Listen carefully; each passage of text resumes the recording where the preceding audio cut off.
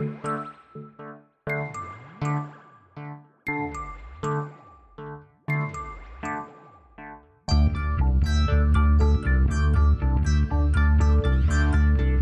is Continuum Drag, a weekly podcast where we revisit sci-fi, fantasy, and just plain weird shows.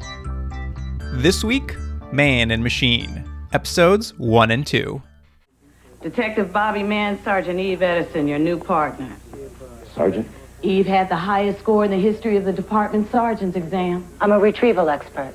Terrific. What's that? Information specialist. There's a mainframe in this country Eve can't access. I'm looking forward to learning undercover techniques. You don't have any street experience? Only on simulators. I think you'll find Eve to be an extremely quick study. It takes time, even under the best of circumstances. And I dearly wish we had some. Unfortunately, internal affairs needs you yesterday. Welcome to Continuum Drag, the podcast about technological advances in law enforcement. I'm Luke, here with my co-host Jordan. What's real, Jordan? You know what's real is shows that have pun titles.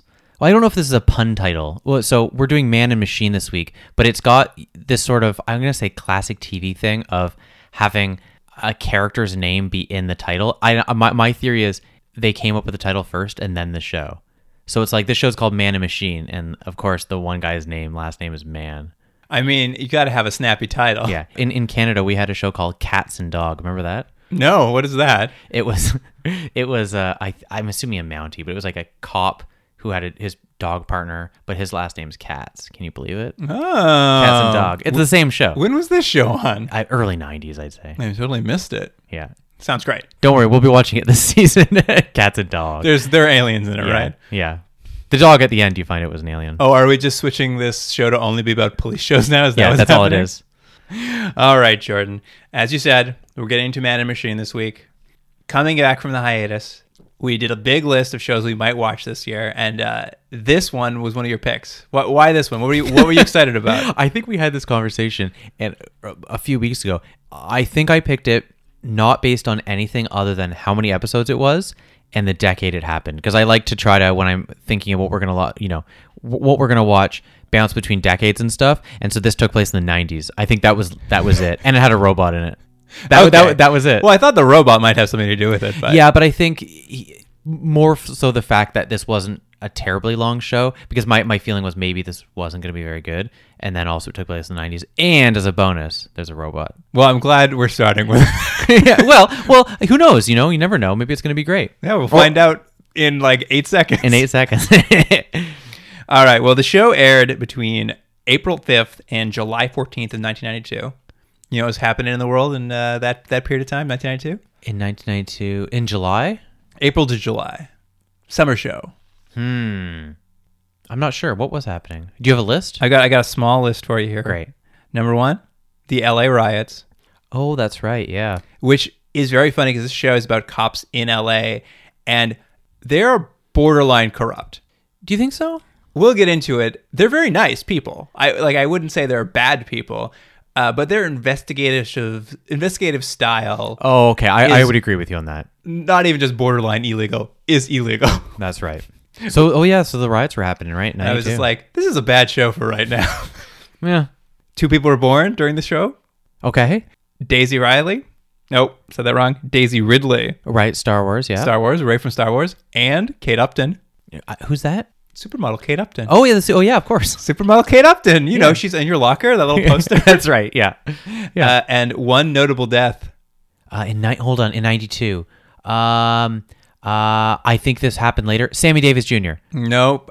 Benny Hill. Oh, Benny Hill. You know what's funny? I haven't finished it because I just didn't have time, but I started watching The Italian Job, which I've never seen before. Original or the original? Marky Mark? No, I don't know anything. I don't want anything to do with the They dropped those minis. Yeah. So I started watching that, but I just didn't have time to finish it. And I was surprised to see that Benny Hill was in it, because I was like, who would have put him in a movie? But I think it was before he was... Before he was Benny Hill? Yeah. Maybe I'm wrong. Maybe people wait. Can we call Kevin right now? Yeah. Just take out your phone, call him on speaker. We'll find out the truth. Yeah. Oh, dear. All right. You want to get into this robot cop show? It's the only way to do it. All right. Here is the IMDb summary for episode 1, Prototype. That was what it's called, that Prototype? That's a pretty good pilot name. It makes sense. I like it. It's better than Pilot. So many of them I do know. Pilot. Call it Prototype, you guys. Los Angeles police detective Bobby Mann is teamed with a cyborg cop named Eve to investigate the murders of international steel brokers. Eve finds evidence that implicates another cop, who is also Mann's childhood friend. Wow, that gave away everything. This summary is courtesy of Gus F. Oh, hey, well, Gus, I mean, you've kind of ruined it. I mean, a little bit, but But you there's know still what? some twists and turns. The enjoyment's about the journey along the way, That's right? right. There's still some twists and turns along the way. He didn't give all of it away. Although I have to say, I watched the episode, but I didn't know that was the overarching sort of plot. Like I didn't know what they were trying to. I didn't know what the guy had done. I was like, I don't really care. Your eyes were open, and you were looking in the general vicinity of a television. Yeah, no, but it was like you knew that what the crime was and all that. I mean, I knew about the brokers and Yeah, I didn't care. stuff. I didn't care. Season 2. It starts off with a timestamp. It's telling us we're in LA. Yeah. We're in the near future. They Yeah. don't want to be too specific. I like that. Near future. That's all you need. Oh, but let me start before that. We have to see the opening credits of this show are really odd. Oh, sure. You want to talk about this opening? They're like the main thing that you need to know is there's just like a lot of flash images and stuff, and then you get what looks like a mannequin, like a spinning mannequin, and what you realize is it's the face of our the face co-lead.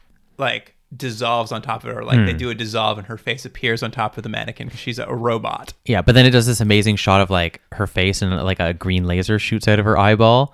Oh, yeah. And anyways, it sets a tone of like, what is this show? The music is terrible, but I kind of love it. It's very beepy and boppy, and then at the end of it, as it comes to the end, everyone's like, all the chorus is like, yeah, That's right. yeah. It sets the tone for the show because the show also has terrible music throughout. Like for whatever anything else on the show, good or bad, I think everyone universally would say this music has not aged well. Well, the composer, I'm gonna forget his name now. It's I know. Mark Mothersbaugh. I know, He's great. I know, but it's all saxophone, I mean, I think it's just a sign of the times. and it's all like erotic saxophone. We didn't get to the end of the theme song because that's my favorite part. Is it's all these yeahs someone's shouting like thing, and then it comes to the end. This robot voice comes on and goes, "Man, I know. machine." Yeah, it's odd. It's I was just like, well, great use of music. So, anyways, we're in Los Angeles in the near future. We start on a little stakeout with Bobby Mann and his current robot partner, a gentleman robot. Did you know it was a robot right away? I mean, basically what happens is I was a little thrown off because the robot eats. And in this show, we'll find out robots can eat. Mm-hmm. But the robot also is like, should I sing you a song? Should I tell you a joke? And it's very much in the style of The Partnership and Almost Human. Like, it feels exactly the same. Yeah, I mean, I think that's going to be a recurring theme in this is how similar this is, not only to Almost Human, but all of the sort of cop partner shows you may have seen over the time. This is a direct prequel. It almost, you know what? I know you're joking, but it almost feels like it. I honestly think it wouldn't take much retconning to make it a direct prequel. Yeah, you're probably right. They're there. It's unclear what the stakeout is, but they get a call over the radio and they leave their police-issued Hummer, I guess? Or Yeah. did he just own that himself? It's unclear. Yeah, it's kind of looks like a kind of souped up SUV type military vehicle, but I did notice that a lot of the other vehicles driving around just look like cars from the early 90s. Right. Well, I mean, everything. I would argue that the show looks more like the late 80s than it does the early 90s. Yeah. But yeah, he's got this Hummer. It's kind of great, actually.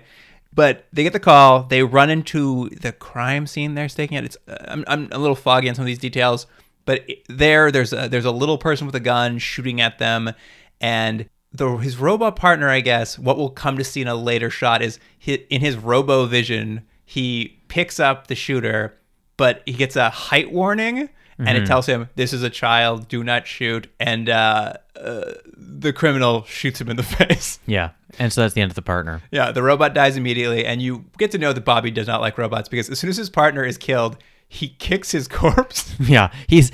They make it very clear right off the bat so you can have that conflict of like, he don't like robots. And that is apparently the first robot that's ever been on the Force. Oh, is that right? That's what they say. It's like, this is the first robot we've ever had on the Force. It's a lot. That's pretty cruel for the first robot to just kick him when he's dead. Yeah. I missed that line, but that's kind of weird because they really are pushing the robots, like his lieutenant, whoever it is. So it's weird that it seems so already integrated, the robots, but maybe... Well, there's a couple other cops show up and they're like, see him kicking his downed partner, and they're like, he's like, don't worry about it, it's a robot. And they're like, whoa, we heard there was one on the force. And he's like, it's mine. But yeah, we jump to the precinct sort of post this, and we meet his captain, Captain Cleghorn. Yeah, that's a great name. Top-notch name. Also wonderfully played by this actress. She played a character on Law & Order for like 19 years. Yeah. Which is airing simultaneous with this show.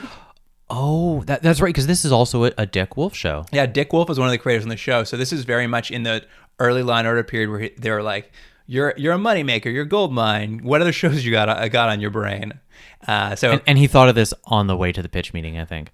Well, we can talk about it a bit. I looked into it a bit, and I actually think he probably was attached along the way. Right. Because the other guy who's on this, who's, I'm going to forget his name right now. Jordan's helping me out with the little internet search here. De Laurentiis. De Laurentiis. Yes, the other co-creator, De Laurentiis. I looked into him a little bit. He's a TV writer. He's done a lot of TV writing. In fact, he's even very recently, he was a writer on Fargo, the new TV show. And he wrote 2 episodes of The Umbrella Academy on Netflix. Mm-hmm. So he's a fairly well-established TV writer now, and probably pitched this idea originally. They're like, we need a cop person to come help like elevate it as a cop show. Get Dick Wolf in here. Nobody does cop shows better. No one knows the near future like Dick Wolf. Well, that's what's so funny about this show. I mean, I don't want to get into too much, but like you'd think with a Dick Wolf show, cops in the future, I was like, this is going to be like heavily proceduralized. That's what he's good at. He knows how to handle a procedural. There's no procedural elements to this show. Yeah, I'd agree. When as soon as you see his name on the credits, you're like, I know what this show is going to be, and it's not what you think. And I think I feel like he's just pasted on there, being like, they're like, he's hot right now. This kid's got a TV pilot. Let's attach him to it. We'll be able to sell it to NBC or whoever's showing this show. Mm-hmm. And because it has no elements of a Dick Wolf show other than cops being in it. Anyway, this Captain Cleghorn, she, she's like, you need a new partner now. Good news. We've got this data retrieval expert. We brought her down from San Francisco. She scored the highest on the sergeant's exam of anyone in the detective squad. I don't know, whatever, the police academy. I'm not sure.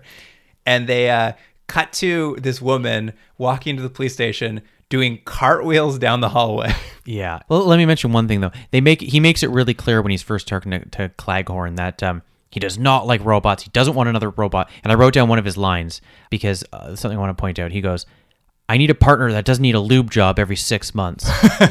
Which, all right, the line. Now, remember what the last thing we watched? Yeah, that's down the calendar in America 2100. Yeah, my theory is 6 months is the go-to joke for robots. Every 6 months. Yeah, a robot needs something. And it just was funny that we'd watched those sort of almost back-to-back in the same line. But yes, he's kind of complaining about the robot, a new partner for no reason. I guess, what are they trying to tell you? That she's different, she's odd, she's childlike? Yeah, she's just like, we just get this scene of her flipping down like doing cartwheels, like huge cartwheels down, and she comes in and they're like, Bobby Mann, here's your new partner, Eve Edison. Mm-hmm. Both great names, by the way. Yeah. Both top-notch names. TV names. Yeah, so good. And don't worry, she's definitely not a robot. Yeah. What do you think if Tim Roth played the lead role instead? Oh, yeah, okay. See that casting? A young Tim Roth that it would have been? Oh, he'd be so serious. Mm-hmm. Well, this guy's very serious. You think so? I think. Well, I mean, the jokes are non-jokes. He strikes me as like, he's more like someone's dad. Like, he's very non-threatening, very like dumb. Well, anyway, we're at the point where him and his non-robot, clearly not a robot. There's no way she could be a robot. There's no way a robot. She's not acting like a robot. And they go, and I think this is, they start on like just a shot of a hot dog. Well, they get a case immediately. Yeah, I know. They go right to work. They're like, now that you have a partner, we have a case for you. Internal Affairs needs you to investigate other cops. And I'm like, I don't think that's how Internal Affairs works. You don't get a cop to go look at another cop. It's like, don't worry about it. These two are on the case. There's been 3 murders in 3 days. They're all foreign steel brokers. And the evidence at the crime scenes has been nothing. Like, they're super clean crime scenes. The only evidence they have is that, like, they appeared to have had bruises that would come from cop handcuffs. So we need you to look into cops. And Cleghorn, as you're saying with this hot dog thing, her suggestion is like, I guess you guys need to go to a barbecue. Yeah. Smash cut. They're at a barbecue. Yeah, I love it. And so, but the point of the hot dog shot is someone is, it's a barbecue, so there's hot dogs. The non-robot partner looks, if not horrified by hot dogs, very perplexed at this human food. It's a tube of meat. Yeah, exactly. But she's definitely not a robot. She's definitely not a robot. Oh my god. Yeah, it's this weird scene. It's very short. We get a sense of like she's not used to human things. And there's like a brief moment where Bobby Man's hanging out with his buddy and they're talking about his grass because he just got real grass put in. Yeah. And it's the grass from where? It was the baseball field. Which one was it? Oh, the Angels. Yeah. Yeah. He's like, I spent a pretty penny installing grass from Angels Stadium. I'm like, Yeah. what? I know, it was odd. And basically after these two, I'm talking moments, these are like 15 seconds maximum apiece. He's like, well, I got to go home and feed my dog. And then she's like, okay, I'll come with you. Yeah. This happens a lot in this show. There's a lot of scenes where someone's like, I have to go home. And the other person says, all right, I'll come with you. And they go, okay. But there's no reason for them to. This happens like at least 3-4 times. Well, he's like, I'll drop you at home after I go feed my dog. I'm like, well, drop her at home. Like, don't go home, go back out again, and then come back home. Luke, the dog was hungry. We do get to meet his dog. He's a very nice golden retriever. Yeah. Get some pets. Who has a really weird scene later. So Yeah. This is a nice setup for this later scene. And they make some awkward, clearly robotic conversation. And like finally, a man who's had the only robot partner in the police force seems to start cluing in. Yeah. Maybe. He starts doing some tests of her. Like he starts, there's a lot of these. He has to run an earthquake in 94. Yeah. There has these like really painful things that shows feel like they need to do, which is either like give things to show it's the future. He's like, oh, remember when the San Francisco Giants moved to Tokyo, or that earthquake in 1995? And it's like, okay, we get it. You're in the future. But then the point is, she's like, I don't remember that earthquake. Or she remembers. She's like, I remember that earthquake well, and he's like, that wasn't real. Right. And so almost exactly to the second where he's like, you're a robot, she jumps and knocks him over because someone, like a sniper, tries shooting him. And then She jumps out a window. yeah, she jumps out a window, breaks the window, goes like Rambo, and just like starts shooting everyone. I think she gets one of them. She's one of the bad guys. And then you're like, she's a robot. Oh my god. I have a serious question though. Mm-hmm. Who was trying to kill him? I have no idea. He hasn't started the case. I know. No one knows he's on that case. These are just random gunmen. I know, because I thought they were going to be like, oh, this guy we caught is blah, blah, blah. It's like, no, it never comes up again. I was like, this is unrelated to anything. This was just a random gun violence incident. Yeah. Well, anyways, she saved him. That's the important thing. Los Angeles is a tough city. Yeah, well, after those riots. Oh, Is it too soon? I don't know. It was 1992. I don't know. I don't know if that's bad or not. It felt right to go, oh. Take That riots from 1992. I think everyone's over it. Yeah. I think systemic racism is over. You're right. No, I don't mean that. I mean the specific riot. I don't think is a it's sore not spot. continuing to go. Yeah, it's not because the things aren't still burning. Is what I'm saying. We jump back to the precinct, and Man's obviously upset with his new robot partner, but they bring him in to meet the robot's creator, which is kind of cool because they talk about how this robot is a brand new model. Yeah. Essentially, they propose the other models were like programmed, and this is essentially machine learning. They just give her stimulus, the brain makes decisions, and then does what it's going to do, which is exactly what we're doing right now with AI. Like, it's all just machine learning. And I was like, that's kind of cool, actually. This is basically using that concept in this robot. The one thing I was a little confused by, though, is they're like, she's the first of her kind ever, and we're testing her by putting her on the Force? Yeah, I mean, I'm like, that's a weird way to test your first ever machine learning AI robot. also, if there's only been a second, why do they keep giving it to this guy? What's so specific? Well, I mean, they actually do mention it, that she's just like, you're too tough, and we want you to be all rough on her. And it's like, okay. Well, we want you to put her to the basis. But I mean, I guess if you were going to do this, like, just put him with the person who knows how a robot works. He knows how to give it a lube job. Every 6 months. Every 6 months. Like, you Yeah. don't have to train someone to do the lube jobs again. Well, here's something interesting that comes out in this scene, though. They're talking about her, and I don't know if it's this one or the next one, but there's an important point because they say she has the emotional maturity of a 7-year-old. Now, remember that. She has the she's essentially a 7-year-old. Well, I want to talk about this because this is, this is probably what you're going to be leading into, but Have you ever? There's a great video that someone's done, but they basically named this sci-fi trope, and it's the first time we're coming across it on this podcast. But it was a YouTube video by these guys called Pop Culture Detective Agency, Okay. and they basically named this trope "Born Sexy Yesterday," which is the idea. Like it's like Fifth Element. It's just like you have a woman who is unbelievably gorgeous, but has the mind of a child, and it's all set up so like. All the men can leer at her because she doesn't know how to wear clothes, and but she's so beautiful, and everyone wants to get with her, but she's still a child. Like it's a terrible trope that is very uncomfortable, and this show is very much in line with it. Oh, they go hard into it in this show. Oh, yeah. All right, they go real soft into it. Nailed it.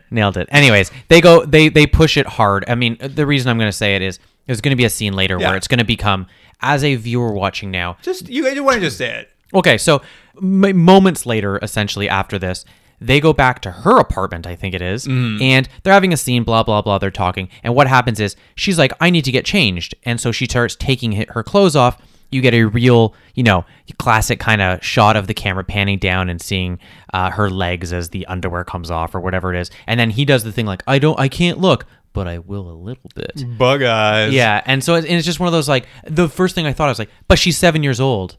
Yeah, it's a trope. Like, we all know, we've seen it in a million places, but it is just like, it's such a, like, how you're writing this and you're like, you just told us she's 7 years old mentally. Like, yeah. That's a mess, you guys. But what it does establish, for better or worse, and I think it's probably worse, is that she is really, as much as they sort of will kind of develop her character as you go in that classic sort of robot learning way, she's on the show to be eye candy, and they're gonna really push that home over and over and over. At least in these 2 episodes that we watched. Certainly, yeah. I mean, there are, it's certainly of the era. Just like it's funny because watching these shows in the different eras, we can definitely see kind of the male gaze, and certainly in this one, he is less aggressively sexual with her. And does avert his eyes a bit, and he attempts to like put some barriers between him and his partner and be a bit more professional. He's at least conflicted. He's conflicted about it, which I think in the 70s for sure, and then probably into the 80s, like less so. Those lead characters, they could be a lot more smarmy, right? And that they could still be lead characters. At least I kind of in the early 90s, you can kind of say they're like, well, they can't be too gross. So anyway, saying that we just know this is going to come up over and over in the show. Yeah. We'll move on from it now anyway. They're kind of investigating the case, and I guess there was some grass on found on a shoe print at a crime scene, and Eve is running through the database of the computer, and she kind of matches the grass at the barbecue to the grass from the crime scene, but she doesn't put them together in this scene. She mentions them both to Man, but nobody's like, we better look into this. They're like, oh, weird coincidence. His sort of conflict in it is that he doesn't want to admit it might be his friend. Well, I actually think they didn't even bring that up for like another 20 minutes of the show. Oh, is that right? It's crazy because like you assume this is going to be the clue that leads to the next step, but they kind of abandoned it immediately. And what we get instead is a scene where Bobby Man argues with a vending machine about getting chocolate donuts. Oh, and I know it's over 30 seconds because I already pulled it from the episode to put on Instagram, and it's almost like 40 seconds of what's like, and it's supposed to be a comical scene of, he's dealing with technology. The technology's futuristic, but it has the same problems we have now. Very relatable. And so he's trying to order a donut, and it just, it's being difficult. He gives him a list of donuts. Hilarity ensues. He asks for chocolate. He doesn't have chocolate, so he can't have chocolate. But what I thought was more insane was later in the episode, she'll show up with donuts from the same machine, and she has chocolate, and he's like, how'd you get these? And she's like, you gotta know how to talk to the robots. So that vending machine was withholding chocolate donuts. It has sentience. It's a sentient vending machine that doesn't like him and won't give him a chocolate donut. Sure, why not? Hey, you know what? There's weirder things in this show. I hope that's a running side character, this vending machine who just won't give him a chocolate donut. Can you imagine? He's all sassy, gives him a lot of sass mouth. That'd be a great show.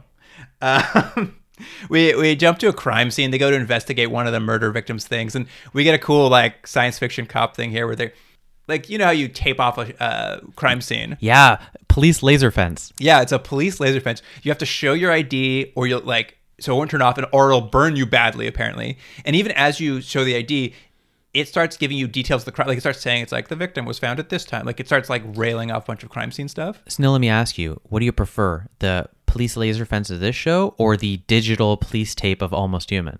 Oh, this is more useful, I think. I agree with you. This is way better. So that's a point for this show. Although I will say, Melanie was walking by as I was watching the scene, and she's just like, push it over. I'm like, oh, I guess so. There's nothing stopping you from pushing that over. Damn it, she's right. I was just like, no, yeah, you're right. It's not mounted to anything. It's just sitting there. You could just push it on its side and walk by. That might just, though, be of the not terribly high production value of the show. Absolutely. As soon as she said it, I'm like, oh, no, you've beat the system.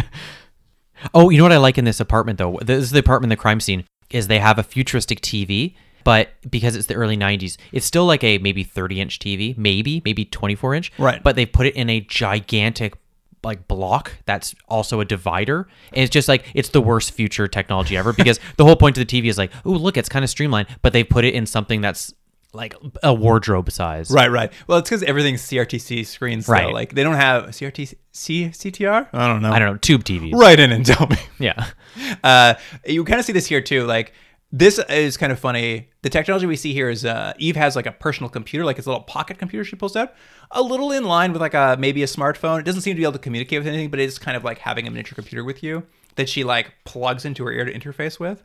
Though, is she not just a walking computer? Well, I mean, it's fine. It's always a thing. Why do computers have to go use computers? I mean, It's fine. It is what it is. It is what it is. We get to see a little of that. They investigate the crime scene. A man finds under a statue, he finds a piece of paper with an address on it. They then puts in his pocket and never tells anyone for 40 minutes. Yeah, why did he do that? And then later on, he's like, here's the address. It was like quite literally a delay tactic for the show and for the character. Well, this is where I was just like, oh, this is not a Dick Wolf show. Like, the points where they'd find a clue and then follow up on that clue procedurally and start putting it together don't have, like, they find, like, here's the grasses. Let's not talk about that for another. Let's do 20 more minutes of show first. Right. It definitely is weird. It's like, slide in your pocket and they leave. Because basically they leave there. They're like, let's head back to Eve's house, she has a house. And it's gorgeous. Yeah, and not only she has a nice bar, a nice futuristic bar that has blue lights on it. It's got the like the neon accents. Yeah. Which the police station also has neon accents. Yeah, there's my question to you is, they're not lighting anything. Why are they there? They're just there to look futuristic. Yeah. They're just there to look futuristic. It's the future. Everything's neon. Yeah. As we know, The future's neon. from 2019. She has her own home computer, this big wall unit that she then jams another huge plug into her brain through her ear and interfaces with that. And we get a quick shot where she's uploading her memories. I did like seeing like robot vision though. We see it a few times in this episode, Yeah. and I think in the next one where it's like, correct me if I'm wrong, it's sort of like matted around the corners, like in red lines, and then they have like, data information kind of coming up, a little bit like RoboCop's vision. Yeah, it's definitely like, how I would describe it is it's just whatever you see on your TV screen is the video of it. In the center, there's a circle that it's slightly color timed differently, so you can see a circle in the center of the vision as if that's where the eye hole is. The eye hole, the pupil. No, the eye hole. you were right the first time. And then running down kind of the left side is like a barcode. Like Right, all the data is being barcoded beside it.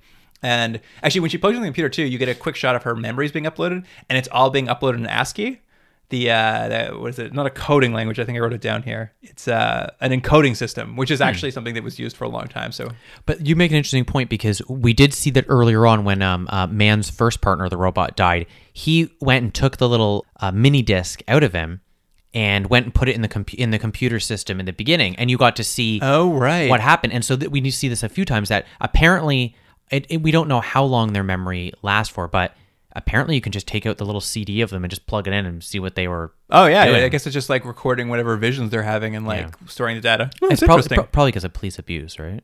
Yeah. It's like body cams, but in robots. Right. In this scene, we get a little more of Eve's life, because she obviously owns a home, and she kind of talks about how we've already seen they eat. She mentions that. She talks about how they sleep and even daydream. These are like unusual traits for a robot in these shows, but I didn't hate it. I'm like, oh, cool. So she really is pretty close to human in some ways. Another side note. Do you think we're going to get to see her, like at one point she gets shot or something, we'll see like what the computer technology is underneath her skin? Oh, they have to have some sort of, why have a robot if you're not going to like get in there? I don't know, because so far you don't see anything like that. Well, we do kind of see it in his first robot part. When he's shot in the face and he does pull that disc out, we do kind of see That's true. It's like a green light or something, isn't it? We get a tease of what might be inside the robot. But you're right, we haven't seen a good look at the wires and circuit boards and that's what I'm looking for. You know it. I want to see some cables and some wires and some blinking lights for no reason. I know what you like. Anyway, her research kind of reveals basically that all these steel brokers who've been murdered, they all share the same banker. And basically they're like, well, we need to find out what this banker's doing. And Man's like, I've got a great idea. Let's break into his home and look for evidence. Yeah, and they do. Which is not a question, not like thought about it at all. And I'm just like, is this allowed in the future? And not only do they break in, he's having a dinner party downstairs when they break into his house. It's funny because it's done in a way, you're right, there's a very flippant sort of like, we're just doing it. But I think the whole point of the scene was to create this tension. Like, can you believe, like that sort of classic burglar, has to get the jewel in the time before someone comes up. And they do that. But I didn't feel any tension in this at all. Well, it didn't really. It wasn't that tense. I like they come in. They've got glow sticks to light the way. They're holding glow sticks. They find a wall safe, and it's got a retinal scanner on it.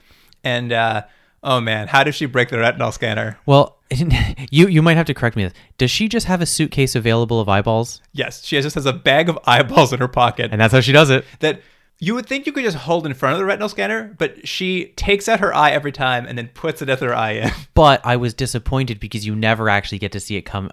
Oh, it's a cheat. In or out. It's a real cheat. Like it's just her like putting her hand above her eye, and then you're like, what's happening? And then she has, it's a new eyeball. I'm like, oh, come on. I mean, granted, the YouTube copies we're watching aren't like super high details. I couldn't even tell if there were different color eyes anymore, but it did just look like, just cover your eye for a second and pretend you put a different eyeball in. I did like though the retinal scanner was just a laser that shoots directly into the corner of right into your cornea, and then when you get it right, the red laser turns green. That's how you know. That's how you know. They managed to like basically get these documents that are there. One of them of which is a hit list.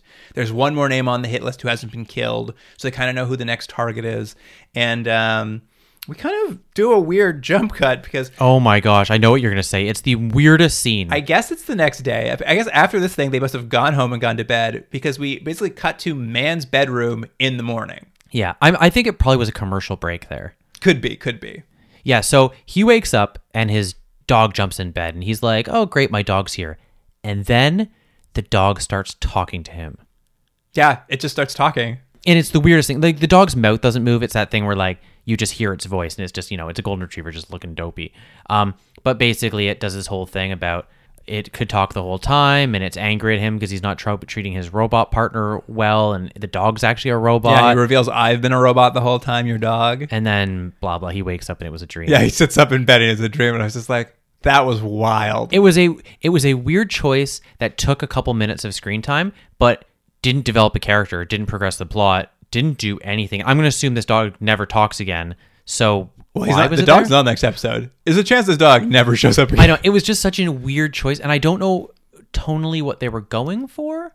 I think the biggest mistake was making a dream sequence. They should have just like, if they're going to do it, just go for it. Just go for it. Make him have a talking robot dog. I agree. That would have been better. Because then you just the end of the scene, you're like, why did I watch that? Why? And it's just... It reveals nothing. Yeah, that's why. The dream sequence ends. Eve's dropped by. She's basically like, hey, among those papers we found in the safe was a check to your friend Grasscop, whose grass is from wherever, and I think he's a dirty cop. And Man's just like, that's impossible. When we were children, we traded baseball cards. How could that man be evil? In fact, I think a couple times he says, no cop could be a bad cop. Which, considering the time of this is hilarious. He just like refuses to believe a bad cop could exist. Yeah. Also, no one bad likes baseball, Duke. Nobody bad likes baseball. Also, did you notice in Man's house, full pinball machine? I did notice that in the background. I'm assuming he's going to play that later, like as we open and we like pan onto it. Just like ding ding ding. Yeah, ding. exactly. Yeah. Anyway, they jump from this scene to Grasscop's house, where the two grown men are trading baseball cards. Yeah.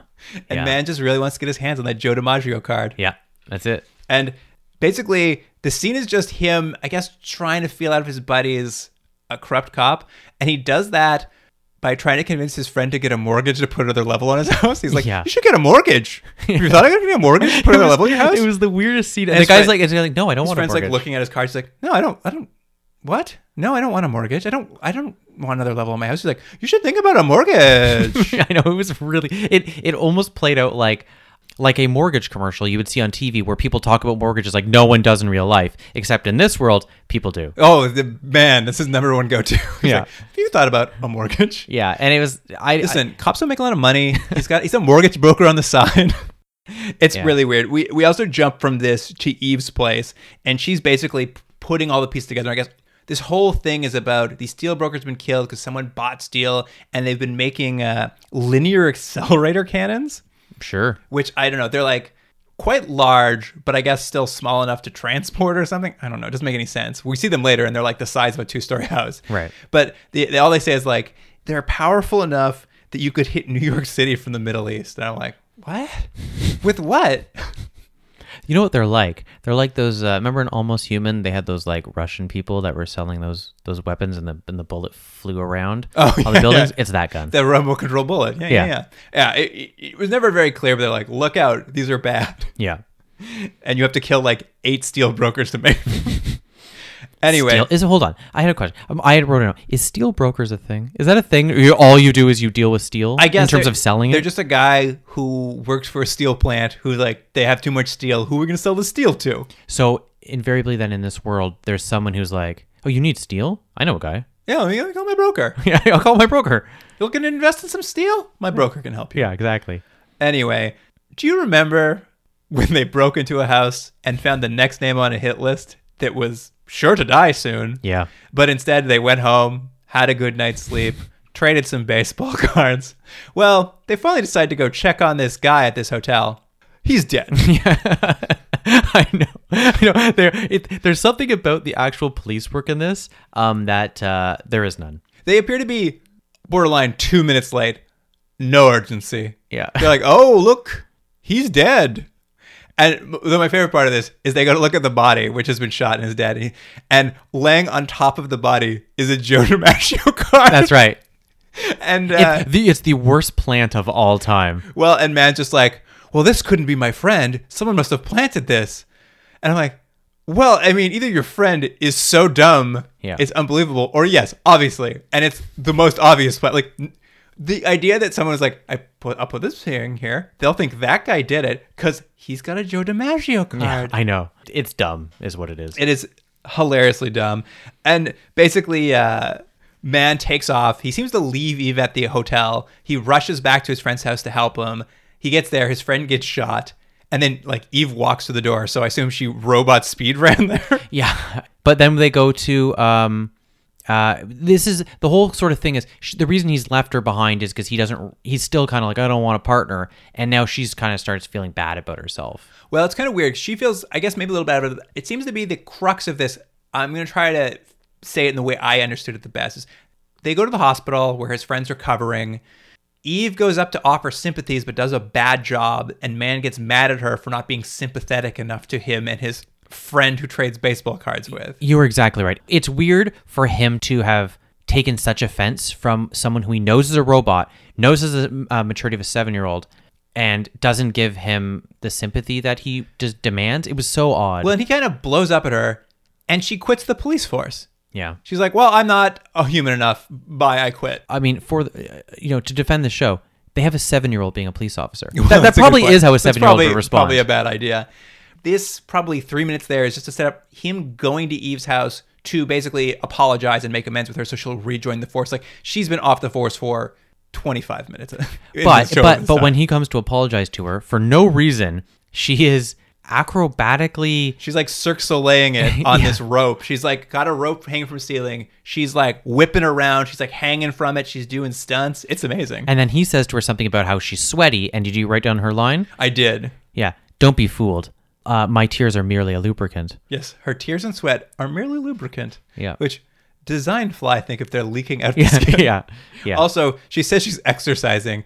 I have a lot of questions about how this robot body works. My assumption was it's just rods and moving parts. This implies it needs exercise. I know, and she's also wearing an outfit that looks like something Sharon Stone would have worn from Total Recall. Oh, well, this is like perfect early 90s aerobic wardrobe workout. Like a lot of tights, a lot of spandex.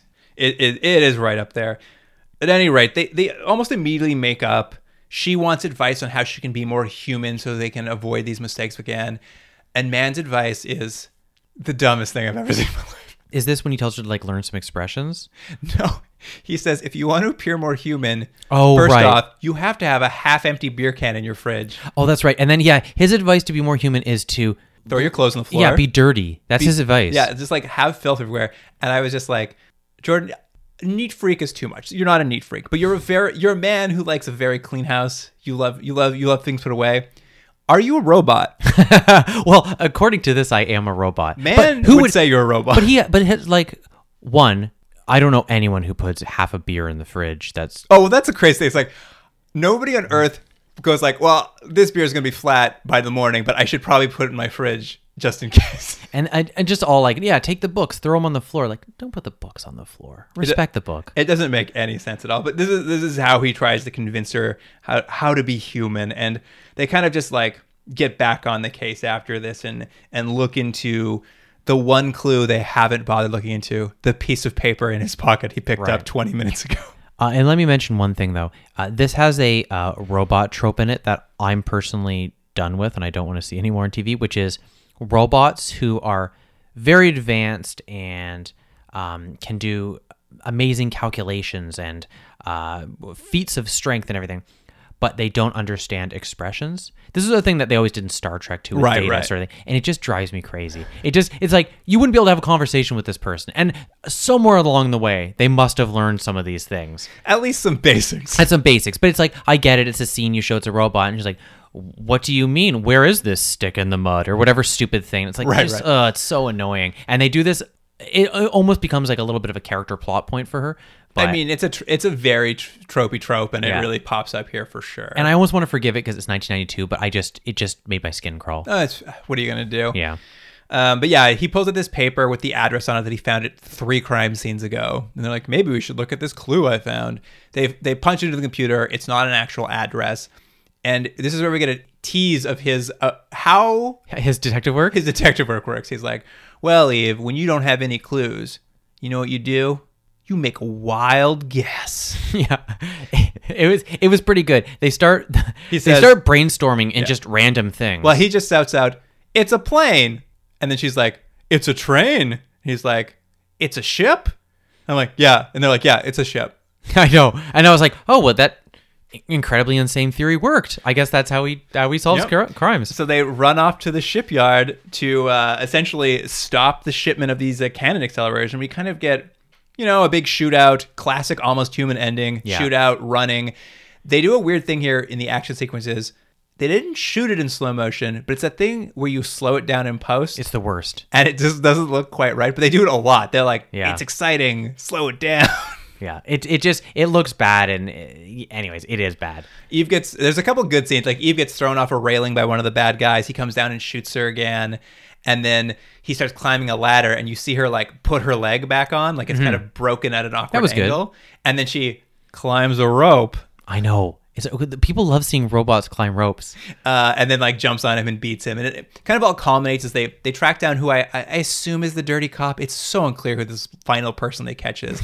But he like holds a gun to Eve's head, and man does the most insane gambit I've ever seen. I don't know what this gambit was to like, I guess, get him to lower his defenses. Yeah, so he's like, I know what I'll do. He's like, shoot her, I don't care, she's a robot. And the guy's like, okay. And he's like, and also, I'm a robot. And then he does a robot impersonation. Starts doing a robot dance. He's like, bzz, bzz, bzz. And the guy's just like, oh no, I don't know what to think. And they get the bet jump on him somehow. Yeah. And that's how they beat him. It was such a weird gambit. And it basically wraps up the show. I mean, they go back and Eve is visiting Man's house. Oh, man. This ending is... Oh, that's right. She shows up and she's like, hey, I want to drop by and like... What did she say here? She's like, I'm upset, or not upset. She wants to drop by because she got his field report. Like he had to grade her, and he graded her low on modesty. Right. Because she stripped in front of him. And that was like him. He's like, you can't do that. And he doesn't say you can't do that because it's like inappropriate. He's just like, because men think things when they see people like you. It's like you could have phrased that in a less gross way. He's basically like, you can't do it because you're too good looking. Yeah. And then he's just like, well, I got to go jump in the shower. And she's like, can I watch? And he's like, no. He's just like, well, can I sit here with my eyes closed and listen? And he's like, yes. And he like gets in the shower and it just cuts to her and she like opens her eyes. She's like, Yeah. The joke is she's looked at his penis. look at this dad bod. And that's how they end this episode, by the robot kind of giggling because she's looking at him in the shower. What an episode. Yeah. All right. Well, let's keep this moving. Let's get on to episode 2. All right. I'll do the summary here. IMDb summary for episode 2, The Dating Game. Well, that also is a good title. Yeah, not bad. Not necessarily a good episode, but not bad title. You know those personality tests I took today? I don't match up with anyone. Am I unmatchable? Unacceptable? So you're not right for the couple of hundred losers who signed up for that place. Actually, they have over 10,000 men on file. I wasn't close to one of them. Look, Eve, you're doing great so far. You've been online, 6 months? Takes most people 80, 85 years to find out who they like and who likes them. Most of them still don't get it right. Come on, I'll buy you a malted. A malted what? Milk. What else is there? Any edible grain can be malted. Barley, corn, millet. Okay, I get the point. I'm only up to the O's. There's oats, rice, rye. Food group review will have to wait, Eve. We have a body. Another in the series? Candlelight, champagne, and a nice warm bath. You better get going.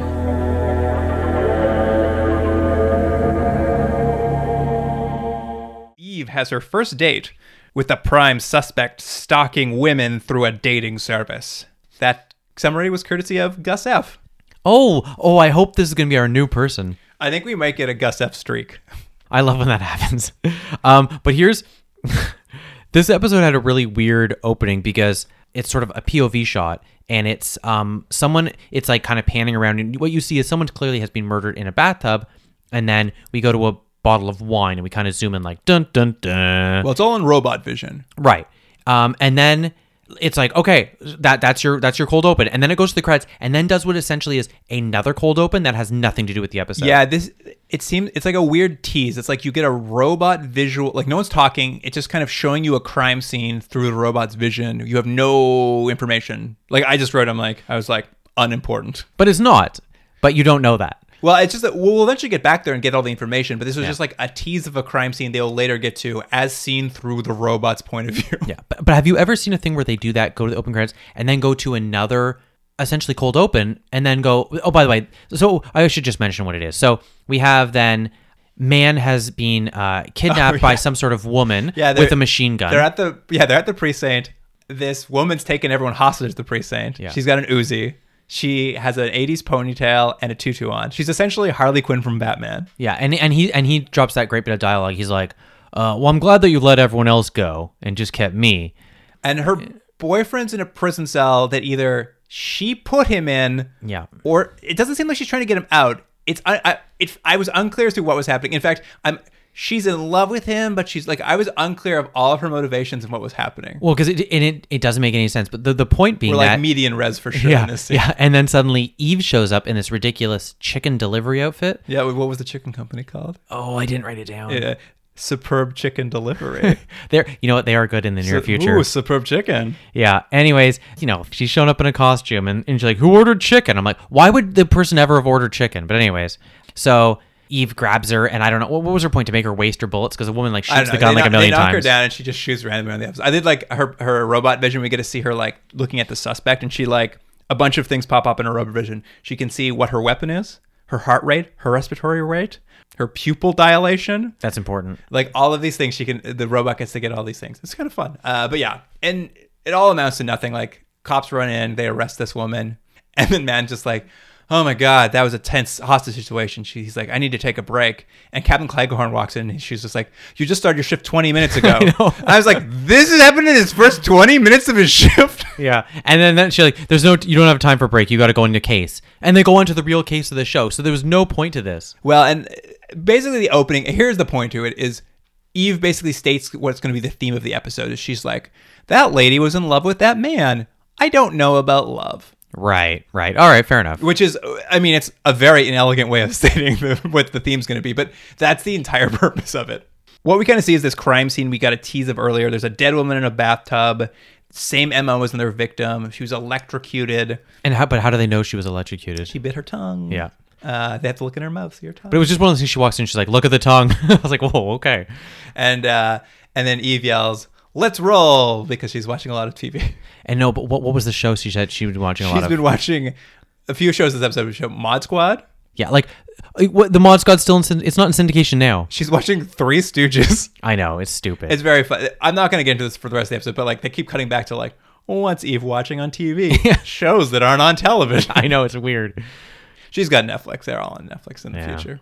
They go back to the precinct. The woman had a bottle of designer champagne there that had a designer drug inside of it. So they know that's kind of how she was lured to the bathtub. And they figure out the other victim and her were all part of the same computerized dating service. Yeah. Which man thinks is gross. He doesn't like computerized dating. Yeah, he goes real hard against online dating.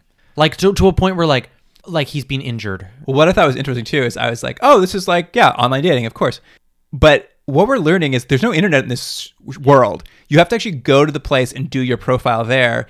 Like there's no, like in this world, this is pre-internet. Although like in 92, I think you could have pieced that together. So what their version of online dating is which you'll find out later. We're telling you now. But so you go to this place that's sort of like a lab. Mm-hmm.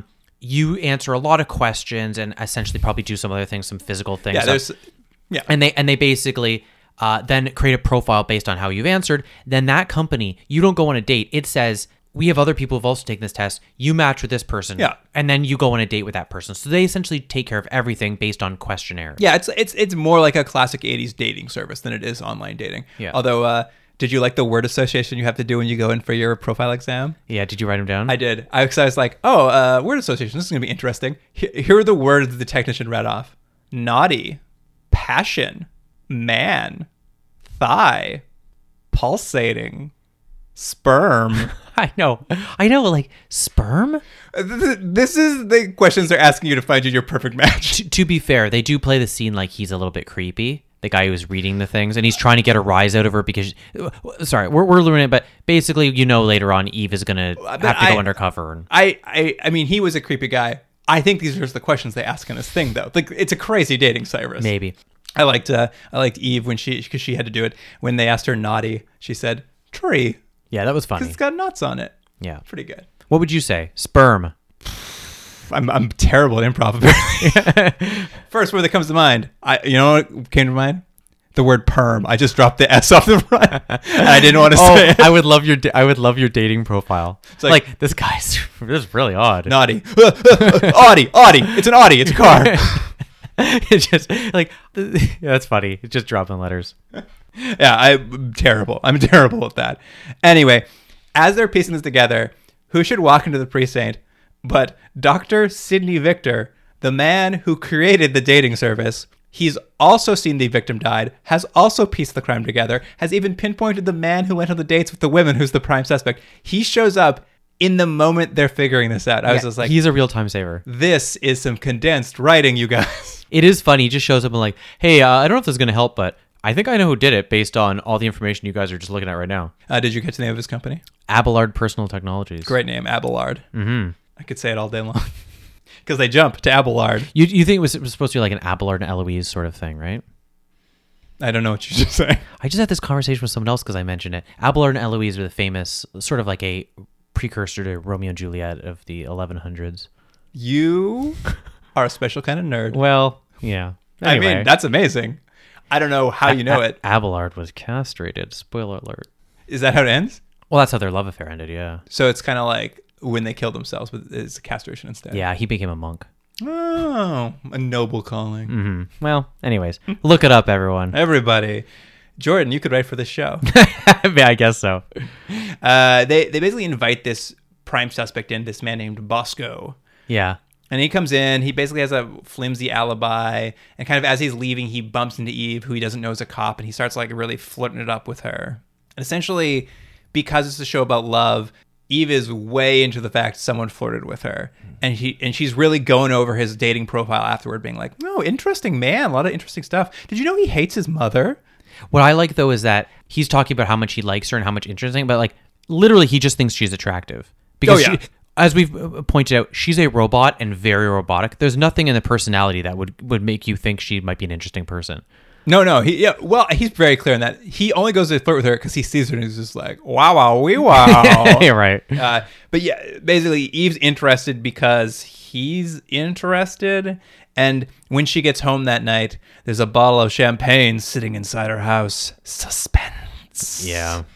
But essentially, because obviously the killer, probably Bosco. No spoilers. Yeah. Well, it's a chance for an undercover episode. Yeah. Captain Cleghorn's like, let's send her undercover. The killer's already targeting her. And Man's not into this. He thinks it's a bad idea. He's like, you can't be serious. To which Captain Cleghorn responds, serious as a peptic ulcer. That's pretty good. That was a good line. Did you write down what his list of likes were? The guy on his profile. No, what were his list of likes? So this guy's likes were baseball, Czechoslovakian beer, Oh, no. and vintage Studebakers. No, that's not his likes. Who's that? Cleghorn says Eve doesn't have a personality, so Man has to give her a personality. So Man gives her all of his likes, which are Studebakers, You're right. Czechoslovakian beer, and baseball. My main note was Czechoslovakia is not even a country in a few years. It's the Czech Republic. Come on. I know. And he also likes vinyl singles That's right. Yeah. and Rocky and Bullwinkle.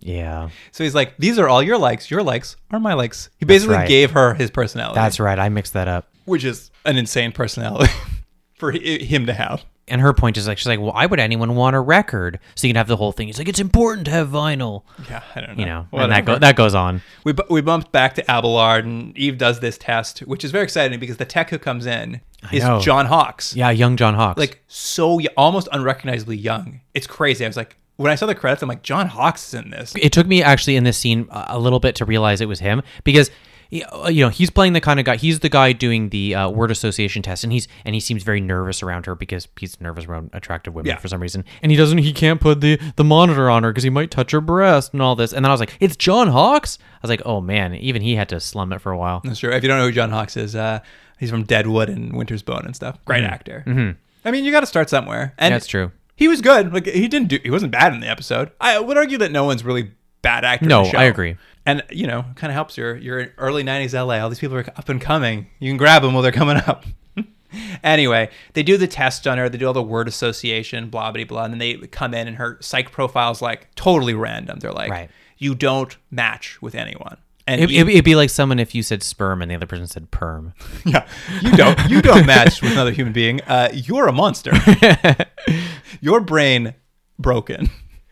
Anyway, Eve is so broken up about the fact she doesn't match with anybody. Like, you know, I guess as a 7-year-old, like that's probably would be upsetting. Like it's just a hard thing for her to take in. And Man feels bad for her, so he's like, "Hey, why don't I take you for a malted milk?" That's my favorite thing so far in the 2 episodes. Malted milk. What is a malted milk? I have no idea. Let's get a malted milk after I this. agree. Great. It's a date. It's got to be futuristic food. I love futuristic food. Now I'm going to be disappointed. I'm going to find out there's like it's a thing. It's from like 1950, I'm sure of it. It's going to be Yeah. like something you went to the Sock hop. sock hop and Yeah. drank. Absolutely. I mean, look at his interests. He doesn't like anything from before 19. Also, vintage Studebakers. Come on. Nobody's No that one likes interested. that. Yeah.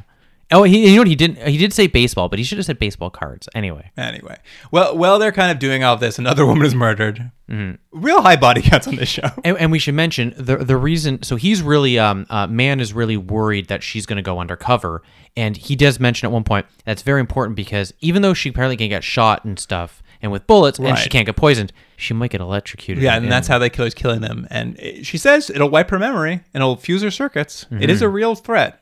So he's right to be worried. Yeah, stakes have never been higher. Another woman's murdered. They still haven't really figured it out. So Man pops back to Abelard to interview the secretary who works there to try to like pick her brain for anything weird. There's a little apropos to nothing him going back there, but And this secretary really makes use of the scene she has. she's wearing AirPods. Yeah, right. Yeah. She's got wireless headphones. Did she have a tattoo or makeup on her She's eye? got What was an eye that? drop tattoo on her face. Eye drop tattoo on her face. And did you catch what she was listening to in her little AirPods? No. What did she say? She's I'm listening to the new one by the Tron Drug Lords. The Tron Drug Lords? He's that's like, do you great. want to have a listen? He's like, oh no, thank you. I only like vintage vinyl. Yeah, he's so annoying.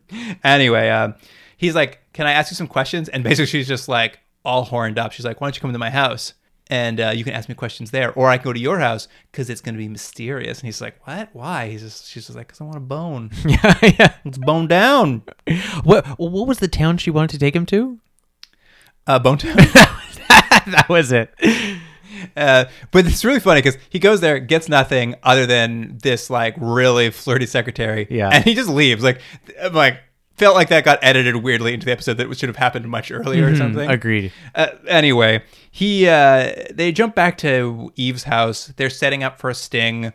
He's got the Hummer set up with surveillance equipment. Eve's in a very slinky dress for her date with Bosco. Of course she is. Man's very nervous, and he tells her, well, maybe instead of going out for drinks, you should go see the new Pee-wee movie. Yeah, he said, I hear the new Pee-wee movie is good.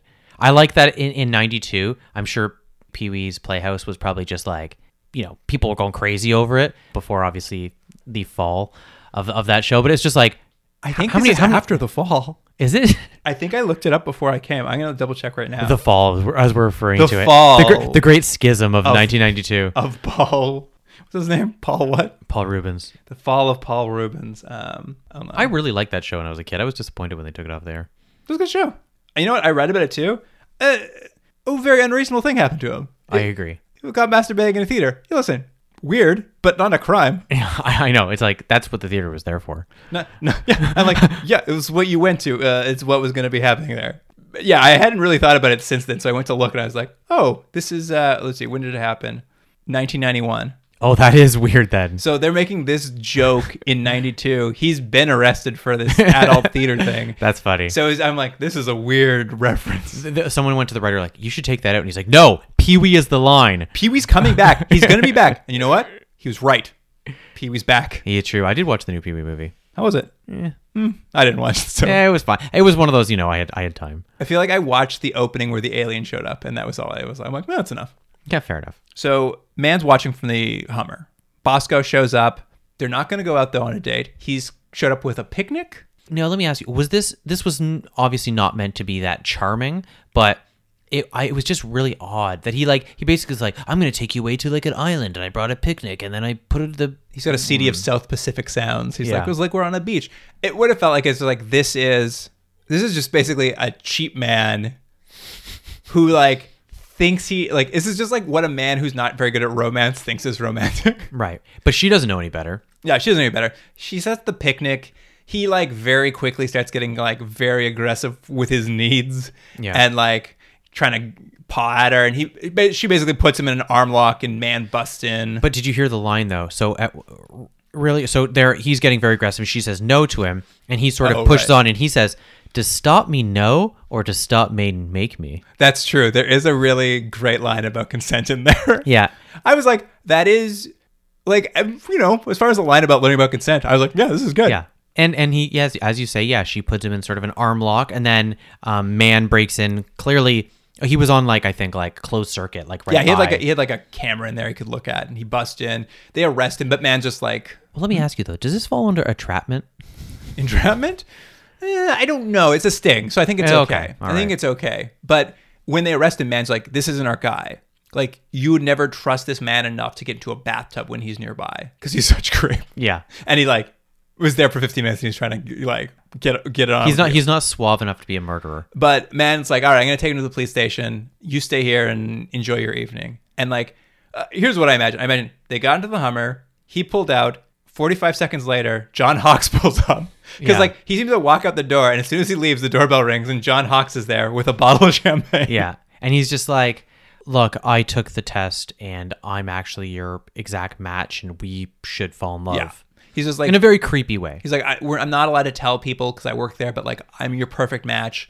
Let's go out and have a date. And she immediately calls Man on a video phone. Cool video phones in the future. Yeah. And is like, hey, I'm going out with this guy. Can you come check it out? I don't know where we're going yet. And she hangs up. And he's like, uh-oh, I don't know where she's going. And I'm like, does this robot not have a tracking device? Did no one put a tracking device on this robot? Nope. This one-of-a-kind robot with the new AI that you're testing out? Absolutely not. No one's testing. No one's tracking what's going on. Man basically has to go drive around. He goes and drops by Doc Victor's house and he's like, hey, do you know where your employee John Hawkes met a guy? He's like, nah, but he's a real creep. He does this to women all the time. I know. I'm like, so you're just he's just a predator. He's like, yeah, oh, he always goes to the women's houses that we do this with and tells them he's their perfect match. He does this all the time. I'm just like, it's harmless. don't worry about it. He's a monster. Yeah.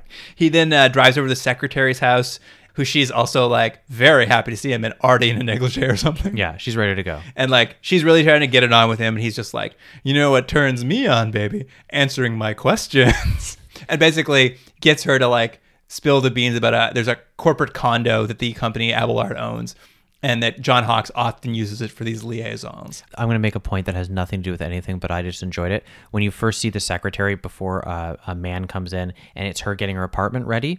I don't know how she knows he's coming over, but He called ahead. the only thing the actress does to get the apartment ready is she walks over and she squishes the cushions to the couch really hard. Oh yeah, that's how you got to get the house. And I was just Company's I was coming. is that how you're tidying up? Company's coming. You got to push all that garbage you shove it under the couch cushions. You know what she should have done? Opened a beer, had half of it, put it in the fridge. Put it in the fridge. Make them feel at home. And we kind of jump to this corporate condo. I'm just going to point something out really quick right now, because kind of what we've seen is we've seen Eve's house. We've now seen the secretary's house. And now we're going to the corporate condo. All of these houses are huge, white, massive mansions. You're right. The secretary walks down a spiral staircase, like a huge, gorgeous... Everybody lives in just the biggest properties in the show, and they're all just like pure white. Yeah. Like, it's insane. Anyway, this corporate condo is there. John Hawkes basically gives a speech. He gives a classic nice guy speech. He's like, I used to be a nice guy, but women only like assholes, so now I'm an asshole. Yeah. Don't you like that? Yeah. And, you know, the date's going real well, but surprise, one last twist in the episode. Yeah, he's not the murderer.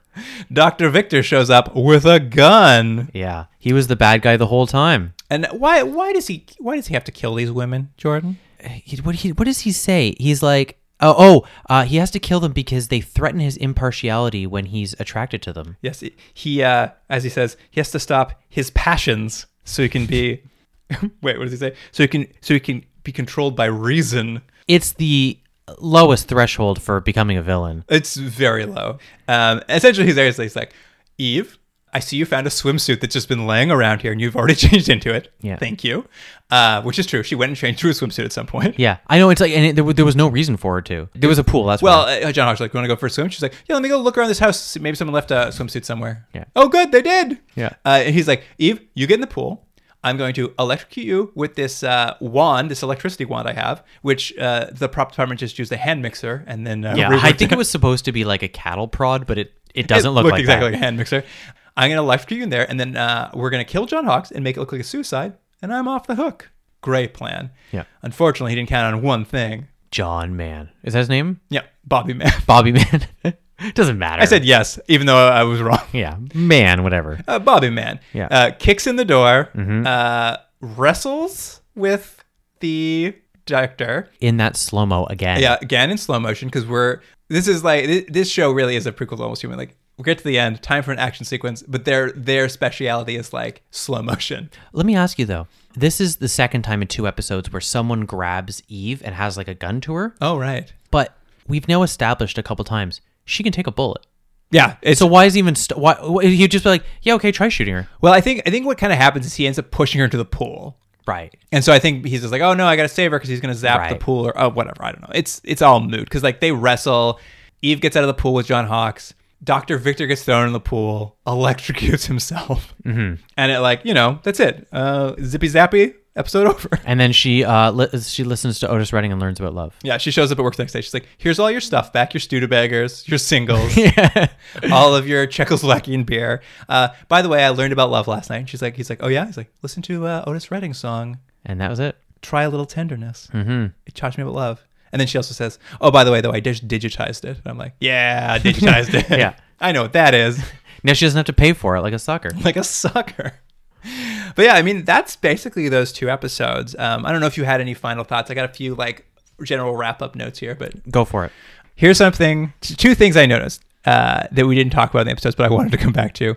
There's a brief moment in one of the episodes where they show up to the precinct, and apropos to nothing, we just come in mid-scene, and Captain Cleghorn's like, man, you got to get me tickets to the show. I need tickets to the show for my husband. Or I'm going to get a divorce. I need tickets to the show. And he's like, Captain, I can't get tickets to the show. She's like, I don't know if this is going to be the Who farewell That's tour. right. She's desperate to go see a Who farewell tour. No, and she doesn't want to go. Her husband does because she says, I hope it's their last or one of those things. Yeah, it's yeah. like, okay. What world building, huh? But it's just so funny. It's just like the show. They kept saying the show, teasing what it's going to be. And it was like a Who reunion tour. I was like, what? Yeah.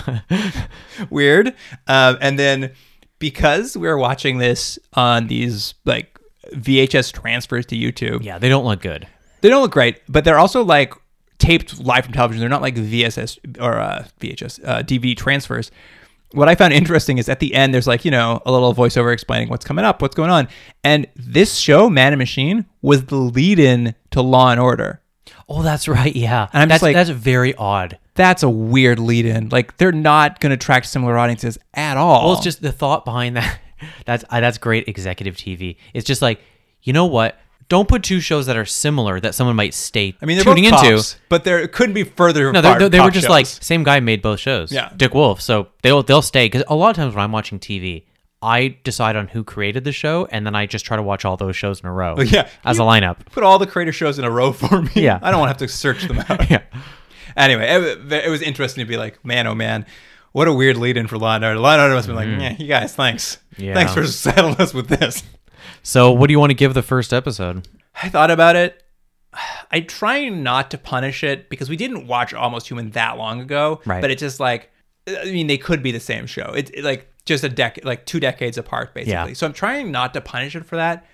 I'm not sure I'm going to be able to do a great job, but I don't know. It's like a 3.5. It wasn't good. Yeah, you know what? I'm going to agree with you. I'm giving it a 4. 4. All right. What about Dating Game?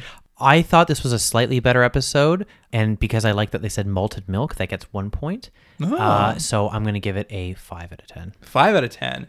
I mean, it is a slightly better episode. You're not wrong. It is a slightly better episode. I think this is going to be more of what the show's going to be like, the second episode. Yeah, absolutely. It was a bad pilot for sure.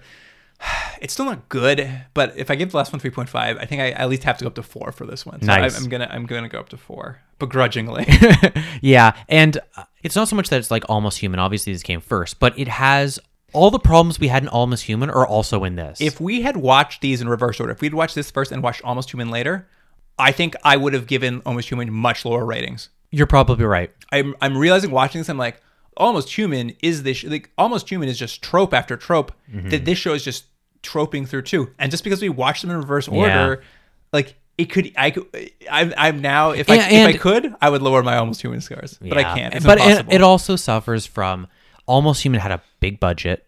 Yeah, I mean, This action does is not. better. Yeah, action's better. The casting probably. I mean, they had probably some better actors. I mean, there's nothing. I don't think these actors actually do a bad job on No, this. they're fine. But the writing doesn't really give them a lot, and they're just not. It's just not a very good show. I think the writing on the show is better than Almost Human. You know what? I think maybe we'll have to see some other episodes to see if that's right. Well, we'll find out. But I based on kind of the first two, I'm like, you know what? I think the writing might be slightly better. Well- Lower production value, lower a lot of things, still bad plotting, but I think slightly better writing still. But more donut dispensing machines. Oh, can't get enough donut dispensing machines. Yeah. Please bring that back. All right, you guys.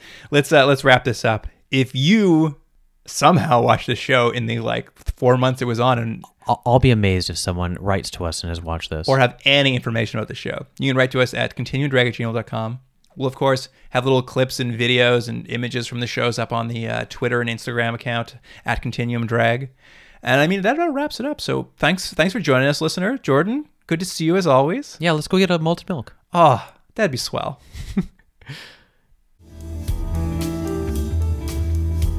Continuum Drag is recorded in Toronto, Ontario. Theme music by James Ruxedler. Produced by Jordan Delic and Luke Black. Special thanks to Aaron Yunes, Adam Wheatner, Jeff Hanley, Jane McRae, and Stephen Packard.